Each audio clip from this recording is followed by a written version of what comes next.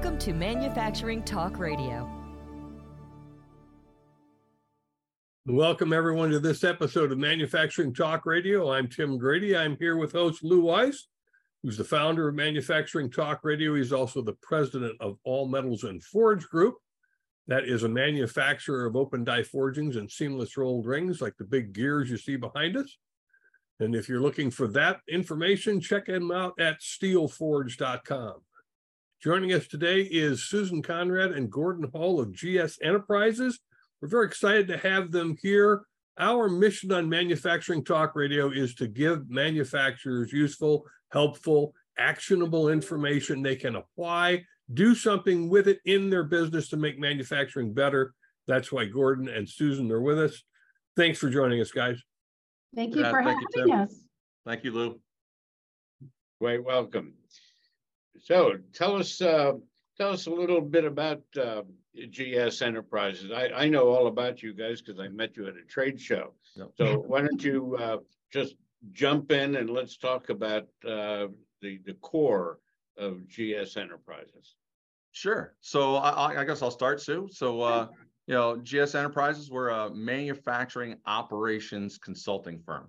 So that's a mouthful, right? So it's a lot of words.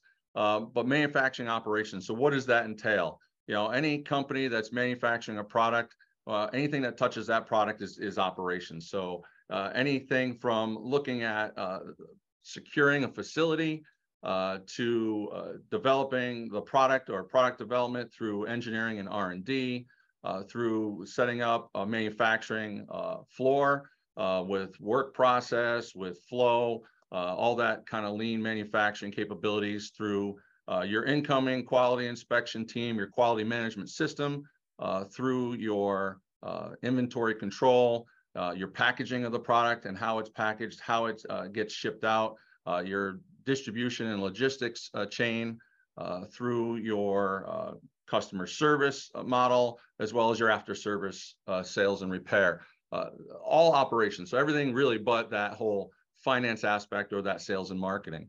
It's important also to talk about sales. Sales and operations typically have a little bit of a fight here. They always, I need more, I don't have enough. We kind of pride ourselves at GS with the ability to really collaborate and be transparent with the sales and the commercialization team. But other than that, I think one of the big things we also want to talk about is culture and teams in your manufacturing facility. I think, Sue, maybe you want to speak a little bit to that. It's a super important part that hits all of those aspects of manufacturing. Right. I mean, I grew up with a very blue collar family, but very hardworking. And, my parents worked in manufacturing, and many times, they would come home and, they'd either be upset about something or they didn't have a great day. And I always found that sometimes the camaraderie or the culture wasn't always that great. And so when Gordon and I started this company and we decided to get into manufacturing, one of the key things that I really wanted to focus on was building a great culture within the manufacturing industry. Without your people, you don't have a product. People that come in and they punch in every day, building, assembling, going through that work instruction, going through that process. Some have light work, some have heavy work, some have clean work, some have dirty work. We have to make it pleasing and great for them to come to work so that they feel vested in the company. And, what do you get? You get a great product and a great company at the end of the day. So culture is a very big thing for us, team development, building out the right tiered organization structure, leadership structure, the executive team, getting them involved with, right down to the, janitor level, and it's just everybody is part of a team with everyone, every single person. Company. So, that's our approach. And there aren't titles when there is a company that you want to evolve and grow and be productive. So that's a big thing for us. And one other aspect about GS that I think it's really important for us to touch on, that's important to us, is that, when we come in and look at, an inventor or a startup company or an early stage company, or it could be a transitional generational, second, third generation transitional company in 40, 50 years of business. that ask us to come in. The one thing that's really different about what Susan and I do and how we approach a company is it has to be a two-way street. It has to be a partnership. And that when we go in and do this, we don't just come in, look at a place for a couple of days and throw a report at them. We immerse ourselves completely into that company. We lead by example. We put the work boots on, the t-shirts. We sit next to the assemblers. We do the work with them. We actually put the pallets in the truck, and we learn the process as we go to immerse ourselves, to be transparent with all of the team. We'll go in and actually help the janitor clean a bathroom. It doesn't matter what we do. We will lead by example, and no one will ever do anything that we wouldn't do ourselves. And we show that as we're in with these companies. And that's important because we want the entire team to be vested in our process and our ability to help them grow and increase their manufacturing. And I think just to add to that, I think, what that creates is, change is very difficult. When you do have a generational company, 20, 30, 40 years, and, and it's just being, taken over by family members or whoever, change is very difficult. Yes. Processes are sort of solidified within a company at that point. And so we find that when Gordon and I show up with our work boots, sweatshirt, t-shirt, we roll up our sleeves and we're actually really invested and we care about them, it becomes we become part of the family. We really do. We become part of their team. And I think, they respect that. And, we're not here just sitting in our office typing up a report like Gordon said. We really want to get into the weeds and go through the pain with them and work through that change with them. Well, I appreciate the lengthy response that you've given me. It's sort of, I'm not sure if I have any questions left. That said, we can talk for days, Lou. We're good. I know. We talked for 5 minutes in an hour and a half. Yeah. One of the things that I did pick up on originally was that you do focus on startups to a great extent, mm-hmm. and newbies. And certainly the last several years, particularly since COVID, there are a lot of newbies out there, a lot of people, the great resignation, where right. people went into business or tried to go into business, of which, of course, 90% failed. But there's still that 10%, which is adding to our GDP. Mm-hmm. One of the things that, in terms of a newbie, I understand that they really would look to your input and value your input because they really don't know anything. Mm-hmm. When you have a transitional transformation company, second, third generation, and or a company who says, hey, we think that we need to make some changes, but we don't know what they are. So a seasoned company having your input and your advantage of not being involved in that company and being able to see from a bird's eye view all the things that could be corrected, fixed, altered, restructured, and so on. So my first question is, how does a company that has been an ongoing company, mm-hmm. And or a transformation company, how do they react to aside from the fact that you went in and cleaned the bathroom, what's their response to some of your comments in restructuring? And, this is great, but you could do it better. This could be, you can get a better return on investment here. You can, whatever the points are, how do they handle Sure. the corrective criticism? That's an absolutely great question, Lou, because we never know how they're going to handle that, right? Until you get in there. But so what we do, and again, so you can jump in anytime, what we do is we don't set up an hour meeting with someone. We'll set up a 4-hour block. We go in and we don't charge you for that 4-hour block because we want to get to know you. So we want to make sure that we have a real true potential for a partnership and a two-way street.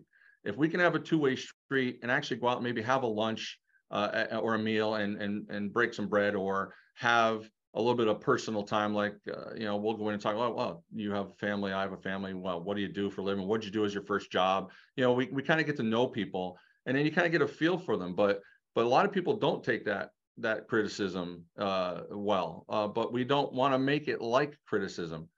We've been actually pleasantly surprised that a lot of the companies we talk to realize that they need help, which is refreshing. Lou, and Tim, this absolutely refreshing to hear someone sit down and go, listen, we've been doing this for 50 years, but we think it's time we need some help, because we need maybe some work-life balance. I'm working 80, 90 hours a week. I have 2 small children. I barely see them. I don't put them to bed until a Saturday night if I'm lucky. So we've had a really good response where people are accepting of that, but we also are very transparent with them up front that, hey, who else is involved in the decision-making? Who are the stakeholders in the company? Let's not worry about, let's bring them in now and talk to them up front so that everyone has a good picture. We're never there. There's never a wrong answer to a question we ask. We're just gathering information, and we're going to give you kind of a really transparent, solution. And they've been pretty accepting. Sue, can you elaborate on that a little bit? Yeah, maybe? absolutely. And, sometimes when they give us a call, it's like Gordon said, they realize that they need help. Mhm. And they need to make some changes, or, they're stuck at a certain, gross revenue, for the year, and they want to make more money. Yeah. So sometimes these meetings sometimes it's 2-3 meetings, because that initial meeting Days is for them to get to know us. Right now, if there's additional stakeholders, that initial meeting, whoever the main person was that we were speaking to, will go to those stakeholders, talk to them, and we'll come back in and we'll meet everyone else. And we'll just repeat that process. But one thing is we're very transparent and we're very, very honest. And part of that meeting that we have is we explain to them how we are. We're just very open. And when we see something, we will document it and we'll talk about it with them. We won't hold back, because there's a lot of emotion involved in a family-owned business that's been around 30, 40 years. There's a lot of emotion involved, and there's a lot of, maybe the dad is still involved, maybe the mom is still involved. There's there's family conversations at the table that happen. So we need to be very sensitive to that, but we go in being very real, very open, and have one-on-one discussions over coffee and say, listen, these are our observations, and very receptive, because we don't really sugarcoat anything, but we talk about it in a very constructive manner. Right. And we're not accusatory, and it's just, maybe we could do something better or work towards this goal, or you take, like, they might be overwhelmed at that point, and we just help them break it down into smaller chunks, into smaller bites. And if anyone can handle a small bite versus a large bite. And if we break it down that way, it becomes less overwhelming for them, and they're more receptive to it. And we're always going to have other employees that aren't on board either, because, again, like Sue mentioned, people really resist change. But I think we do really well at that. And it becomes, because you immerse yourself and you show them that, you know what, you don't want to change. Why? Well, let me show you. Let's work for 2 hours your way, and then let's look for 2 hours my way, and then we'll sit down and have a talk. And then you get them on board. That seems to work for us a lot. So so far, this conversation is based on almost your initial contact and your initial sit down. Mm-hmm. So you now learn what the company does, how they do it. You're interacting with employees and management and so on. Mm-hmm. At some point, the two of you got to get together and then say, okay, so this is what we found out. This is what we got to do. And this is so on and so forth. How long does it take for, and I know it would vary, but typically how long would it take for the two of you to conjure up what needs to be done to improve this company? And then the second part of that is, how long does it take to implement after you've already convinced them that these are the things that need to be done? Sure. Yeah, and again, I think you answered part of it. Is it's all dependent on what company and what they look to do. If there's a company has one very specific issue with maybe one product, obviously that's a greatly reduced timeline. But if it's a whole company where it's been stagnant for 10 years and it's 40, 50 years old, it might take a lot longer. So what we'll do is after we do our initial contact, like you said, we'll go in and we'll spend sometimes a day, sometimes 2 or 3 days, and we'll gather a lot of information, like you said, and then we'll create what we call a gap analysis. So we'll look at the process, the flow, the workflow, the product itself, the quality issues. All those things come into what a gap analysis will show us is where they have a deficit. They might have just delays. They might have a deficit. They might have a product design issue. We don't know, but we'll identify that in that initial contact development phase. And then that might lead us to make what we call a MOP plan, or a manufacturing operational plan. And then we go in with that documentation, right, Sue? We go in and we talk about the gaps, and then we go through our MOP plan and show these are the potential solutions for the gap. There might be multiple avenues of solution, and we have to work with the stakeholders to pick a proper path that they can accept, that we can help with and move forward. And then sometimes, depending on, if they're early stage startup, it depends on what type of funds they have to bring in people to do all this, because some of that infrastructure change might cost some money. But more of a company that's been around for a bunch of time could do it quicker. Sometimes it's a month, sometimes it's 4 to 6 months, right? So it could vary. All depends on the depth of the project. It does. And sometimes companies will call us in for very specific reasons.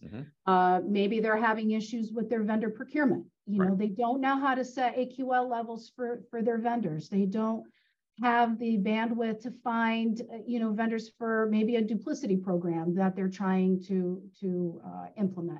So some of these things can be very specific. So we'll base our proposal or our gap analysis, or that's not even a gap analysis, but a scope of work on that front, and be very specific and say, these are the things that we will do for you for your vendor procurement duplicity program. Or maybe they're having issues on how to keep inventory straight, so inventory control. So this is what we will implement for inventory control, and we'll propose that to them. So that could be a very short timeline. That could be a month. That could be 2 months, and that's how we do it. And we find too that a lot of these places don't really have partnerships with their vendors. They don't really have partnerships with their outside resources. They just have relationships. And I think, as we continue on with our talks, it's, a partnership is what you really need in a lot of these smaller startups that are agile, that they want to be able to move and pivot quickly. You have to be transparent. It's not only with your staff, like we mentioned earlier, that you have to be very transparent with the team and the culture and the departments. You have to be transparent with your vendors. You have to be transparent. They need to be involved in the path of your company. If they don't know that you're going to go up to the end of the road and take a right next week, they're going to keep going straight and they're going to miss the exit, right? So if you don't have a true partnership with a lot of your vendors, so a lot of times we'll go into these companies and go visit their vendors with them and get a partnership going. That if you have critical key components that keep your company going, you need to have a partnership. They need to know what's going on in your company. You need to also know what's going on in that vendor's company. You want to know if they struggle with workforce. You want to know if they struggle with raw material flow. You want to know that, wow, we don't have enough business to keep the lights on. Wow, that might not be a great vendor, or what can we do to help them?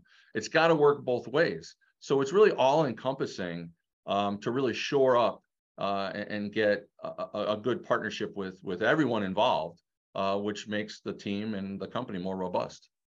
That's right. That being said, Tim, being involved. Yeah. Yes, I'm just kind of waiting for the moment to jump in. Oh, Tim, how you doing, Tim? Gordon and Susan are not short on words. We love what we do. We really do. Well, that's a good thing. I'm just curious because in my past life, I worked in a similar capacity with manufacturers. And one of the things I was always looking for were opportunities to take machine A, which produces product A, and make machine A also produce product B, which they hadn't even thought about. Right. I mean, in terms of creating a brand new revenue stream, that sometimes can be a real epiphany. Susan, do you run into that quite a bit? Sometimes, yeah, of course. Some companies that we've been involved in, we've had, 17 different assemblies and different. So we've had to go out and find, proper machinery, automation, design, fixtures, all of that stuff. So yes, absolutely. And that's exciting for us. We love taking on that challenge. Yeah, because the whole thing you want to do is you really want to commonize as much of you can of that product or part that you can use, because a lot of times, like Sue just said, in those different areas, they might run dormant for a while, and dormancy in manufacturing is just lost revenue as far as we're concerned. So if you can kind of dream up or bring in other product, and you can adjust that line or adjust that assembly to handle multiple products, that's win-win for everyone.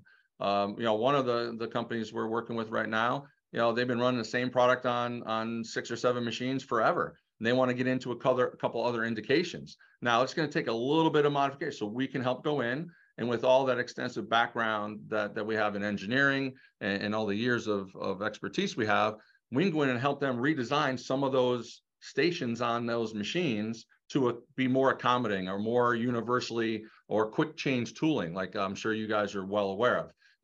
Instead of going and having a machine down for 2 days to change over, I'd like to have them come down and change it over an hour and a half. That gets you to run multiple. You can run, make a shift change, have a second shift come in, use that same machine, like you said, Tim, and run a different product on the second shift, because I can change everything over in an hour and a half. It doesn't take me 2 days. So we love doing that, because that just grows efficiencies and grows your revenue stream with basically the same capital asset or with people and your infrastructure. So clearly, and that's a smart way to go. Now, from your perspective, and we're kind of getting close to the end of the show here, but I want to get from Susan and then from you, Gordon. Sure. We hear that, Industry 4.0 is here, and you've got to change to survive. Oftentimes it's software, hardware, ERP systems. Where's the industry at in the small and middle market? I mean, are they struggling as much as we hear, or are they actually doing pretty well? I mean, it depends. I think technology. Yeah, I mean, I think it depends on the company and who they want to be, as a company. I mean, with startups, they're just in the exploratory stage, right? As far as what platforms they're going to use, they're still trying to develop their teams. I think with the right guidance for a lot of these new early stage companies, if we build that infrastructure the right way, and they understand what product they're building and who their end user is going to be, that's when that technology comes in, that education and that technology. So there is so much out there for them to pick. I mean, we're always meeting with new ERP developers, CRM developers, and we try to educate ourselves so that when we go into an early stage company or a startup, we can give them recommendations on things that are easy for them to implement, that will not kill their capital, that will not just, and something that they have to struggle through, and that they can get the company up and running. So I think with the right guidance, I think a lot of early stage companies can do very well for themselves, because there are so many different platforms to pick from. And Gordon, do you find a lot of them still using Excel, or have they? Oh, yeah, there's a fair share. There's a fair share. Like Sue said, some of these startups and these early stage companies, they're probably earlier adopters to a lot of these newer platforms, the Industry 4.0, the AI end of it. That's all, the big buzz right now. But they're early adopters because they're just different generation than we all are here today on this call. They're just used to it. They grew up with it. We didn't, right? So they adopt early. Some of the older companies that have been running on Excel, they are hard to turn over, but there's a lot of stuff out there. But you also have to be mindful of the capital investment on some of this. It's not just the software, it's the implementation team, it's the time and effort, it's to get everyone on board. That's daunting and it scares a lot of people. But that's why I think, to reiterate what Susan mentioned, we are out there looking at some of these newer platforms that, you hear cloud-based, you hear not cloud-based, you hear SAS, you hear all these different type of platforms that you have to be careful with, because they're a huge investment. You have to really look at that company and have that development plan or that MOP or manufacturing operational plan, because we might help them fit into a better piece of software, other than having to readjust their way of doing business every day to fit the software. Or you go open source and now you're with them forever, right? Because it takes forever to implement. So yeah, I think it's the early adopters are typically the startups and everything that are willing to adapt to that. And they we feel, I think, that they're more into all these apps and all these new softwares that are out there to run their company, instead of the old school way, the Excel and pull cards. I think you guys all know the pull card and the Kanban boards and all that. But we go into places and sometimes we start with those old kind of mindsets. because it gives them the visual aid and it gets them kind of bought into moving to one of those systems. You know, it's like a step-by-step for them. Sometimes you can't just go in and open a door and say, hey, ERP time. You have to give them kind of a break-in period. Right. No And part doubt. of- And I'm sorry to interrupt. I know that we're right at the end of the time slot here. However, for our listeners and viewers, Gordon and Susan are going to do a series with us. So this isn't the first and last time you're going to hear from them on Manufacturing Talk Radio. We're very excited to be working with them on a new vein of information for our listeners. So I want to thank you both for being with us, and we look forward to the next show. Yeah, Yes, love it. so Thank do you we. guys so much. We Yes. look forward to it. And I don't know if everybody can read the email address there. So why don't you just, one of you take the lead on that? Sure. So if anyone would like to reach out to us and have any questions or need help with their business, you can reach us at info@GS Enterprises LLC and check out our website, gsenterprisesllc.com. Once again, thanks everyone for being with us on this episode of Manufacturing Talk Radio. Come back to our YouTube channel and subscribe and listen for more episodes. Keep an eye on Gordon and Susan. They're going to be with us much more often. Thanks for listening. Excellent. Thanks, Bye, everybody. Lou. Bye, Tim. Thank you so much. Thank you. All right, bye-bye. That's our show for today. Thanks for listening. If you enjoyed this episode and would like to support the show, please like and subscribe, share on social media, or leave a review. You can find us on YouTube, Spotify, Apple Podcasts, Google Play, Rumble, or your favorite podcast app. Visit us online at mfgtalkradio.com for our other episodes. We have also included links to our advertisers below. Thanks again, and we'll see you next week. This podcast is a part of the C-Suite Radio Network. For more top business podcasts, visit c-suiteradio.com.